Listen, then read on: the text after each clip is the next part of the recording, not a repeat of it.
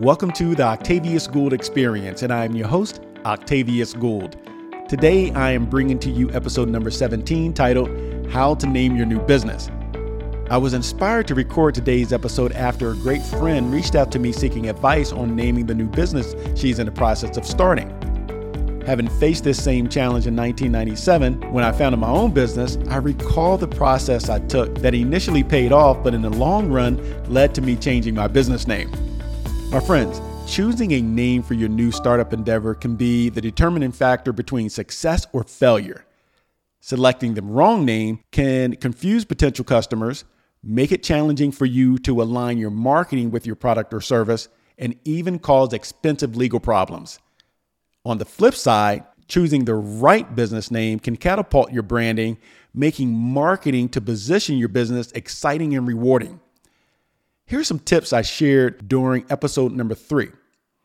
27 million Americans are starting or running new businesses based on data from the 2017 Global Entrepreneurship U.S. report.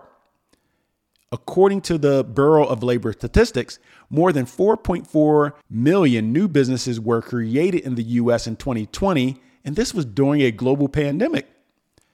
Approximately 20% of small businesses fell within the first year. And I'm quite sure if you have ever started a new business or you aspire to start a new business, you've heard about the number of businesses that fell in the first year. But also, by the end of year 2, 30% of businesses will have failed. That's a scary fact. I am not trying to instill fear in anyone. I am just trying to underline the importance of every business decision an entrepreneur makes, including naming his or her business. Keep in mind, it's the first thing customers will see. Here are 10 tips on how to come up with a compelling and powerful name for your business. Number 1, conduct brainstorming sessions. This can be done alone, with friends who you respect, or even with a business coach. What you want to do is make a list of every word or phrase that you can come up with. Then grab a dictionary or thesaurus and use it to find synonyms or related words. Another tip is to look at the Latin version of certain words. You want to ensure that the business name makes sense for the industry and the type of products and services you will sell. Also, make sure that the name sounds good and looks appealing on marketing material. Number 2, avoid hard to spell names. Keep in mind, if you're going to name your business like my first name, Octavius, you're going to have issues because people like to put that second O in my name. So make sure your name is easy to spell. This will prevent prospects from getting confused when Googling or searching for your name of your business online. There are so many reasons why businesses fail, especially in the first and second year. You don't want to give customers or prospects anxiety over trying to type your business name correctly into search engines. Number 3, make your name memorable. Marketing will not have a great ROI, that's a return on investment, if prospects forget the name of your business or brand shortly after being exposed to it. Try to be creative and come up with a business name that will convey something meaningful about your business, but don't get too cute. You want to keep it simple. One way to do that is to use descriptive words because you want people to be able to quickly comprehend what your business is all about. I know Uber, Google, and Amazon didn't follow this rule of thumb on their way to becoming household names. However, those companies spent serious money on marketing and branding. Number 4, avoid names that restrict or limit growth. Picking too narrow of a name may put you in a box in the future. Imagine if Phil Knight, the founder of Nike, called his company Swoosh Shoes. Now, they sell all kinds of paraphernalia and apparel. That would not have worked.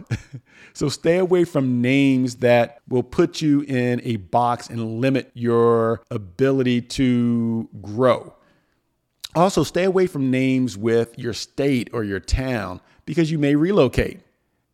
A lot of people like to put global into their names because they want to sound as if they're a large company, global consulting. But what happens if you focus solely on the U.S.?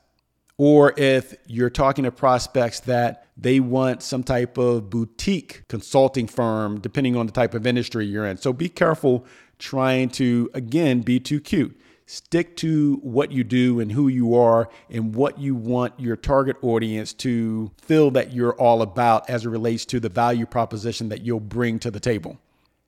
Be careful with naming your organization something specific to the product or service that you're offering.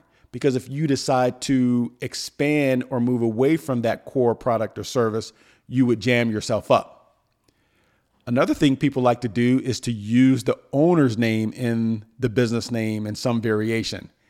Now, that could also potentially limit your growth, but it is a quick way to get your business up and running if you cannot find a name that you really are sold on. If you ever want to bring in a business partner, that may also put you in a tough situation. However, you can always change your business name later. Number 5, conduct a thorough internet search. So after narrowing down your potential business names to about 3 to 5, conduct a Google search on those names. Oftentimes you'll realize that a different business is already using that name, but all is not lost because you can try variations of the same name. Number 6, conduct a search on your Secretary of State website. You want to make sure that the names you covet is not similar to a business name that is already registered. If it is too similar to an existing name, the Secretary of State may not allow you to register it. And this is the same organization that you'll need to incorporate your new business with for a fee to become a legal business entity once you get established. And when you do, make sure that you follow the naming rules for your business structure. For example, if you're a limited liability company, LLC must be written or typed at the end of your business name, especially on agreements and legal documents.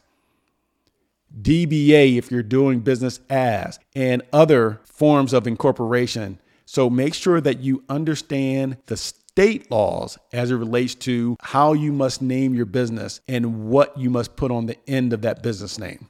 Number 7, you can be really creative because I didn't know this prior to doing the research for this episode. There are business name generators out there. Here's what I'm talking about. There are websites that will help you and even existing business owners come up with names for their business that best suit their industry or brand. And these things are free.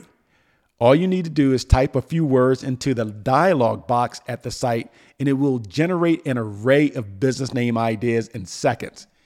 And here are a few business name generators for you to check out. Namesnack.com. That's NAMESNACK.com. This business name generator combines machine learning keywords and other naming techniques to help you discover unique names for your brand. They'll also show if there are domain names available for the words as well and give you options if the domain is taken. For example, xyz.com may be taken. They may recommend xyz.net. Then you also have Wordoid, WORDOID. This naming generator helps you with naming your product, your company, domain, and more. They will help you create pronounceable and brandable made up names that you can make your business stand out.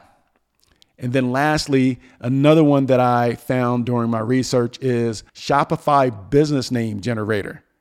All you got to do is describe your brand in one word and enter that into the Shopify name generator, and it will provide you with hundreds of options for names that you can utilize for your new business. Technology is great. You just have to research what's out there and make sure that you use something that is reputable, because you also have to be aware of malware, scams, and things of that nature. But I checked out Shopify Business Name Generator, Wordoid, and Namesnack. They're legit. Try one of them. Number 8, secure your domain name. I recommend that you secure .com domain name for your business rather than an alternative such as .net or .org. If a business already owns your desired .com name, try to ascertain if the business is even established or just have it parked.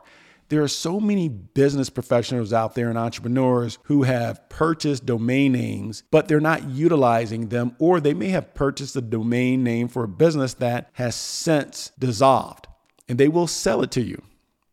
You can check on the availability of domain names on sites such as GoDaddy.com, Google Domains, Name.com, and even NetworkSolutions.com.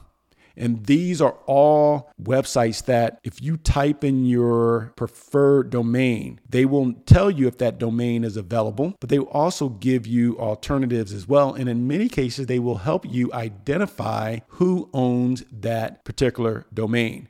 That's called Whois, WHOIS. That's a tool specifically at GoDaddy and Network Solutions that will show you the name or the business that owns a particular domain, and in many cases, a fee if it's up for sale. Number 9, conduct a trademark search.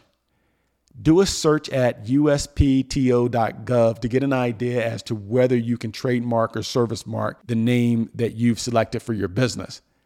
And then number 10, after you go through steps 1 through 9 and you come up with a great name that's really compelling and your business change as you pivot through economic conditions or growth, don't be afraid to change your name at a future date.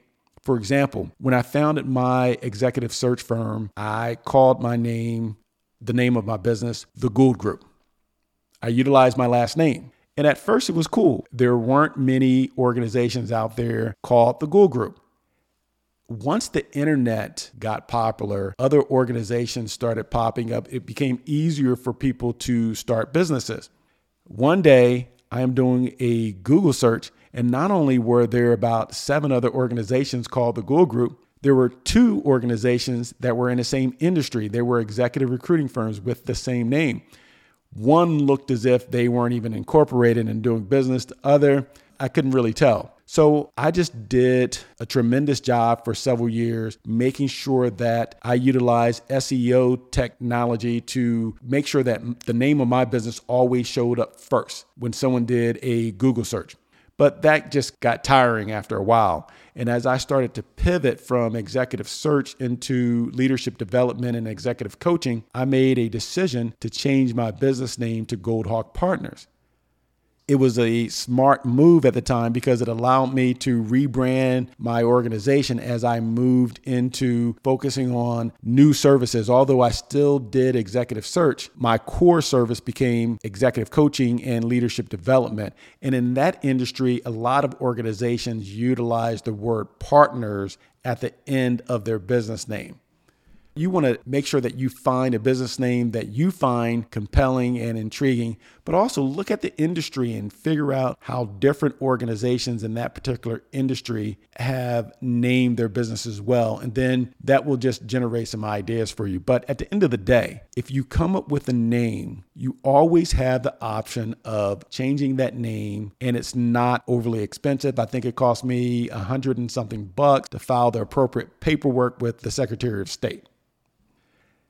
My friends, this is an exciting process when you're going through naming your business. But what you want to make sure that you do is bring in other people who you respect, creative thinkers who can allow you to tap into their creativity as well. Because you may have a great name, but in just talking to your friends and your associates and your inner circles, they may show you how you can tweak that name to make it even more compelling.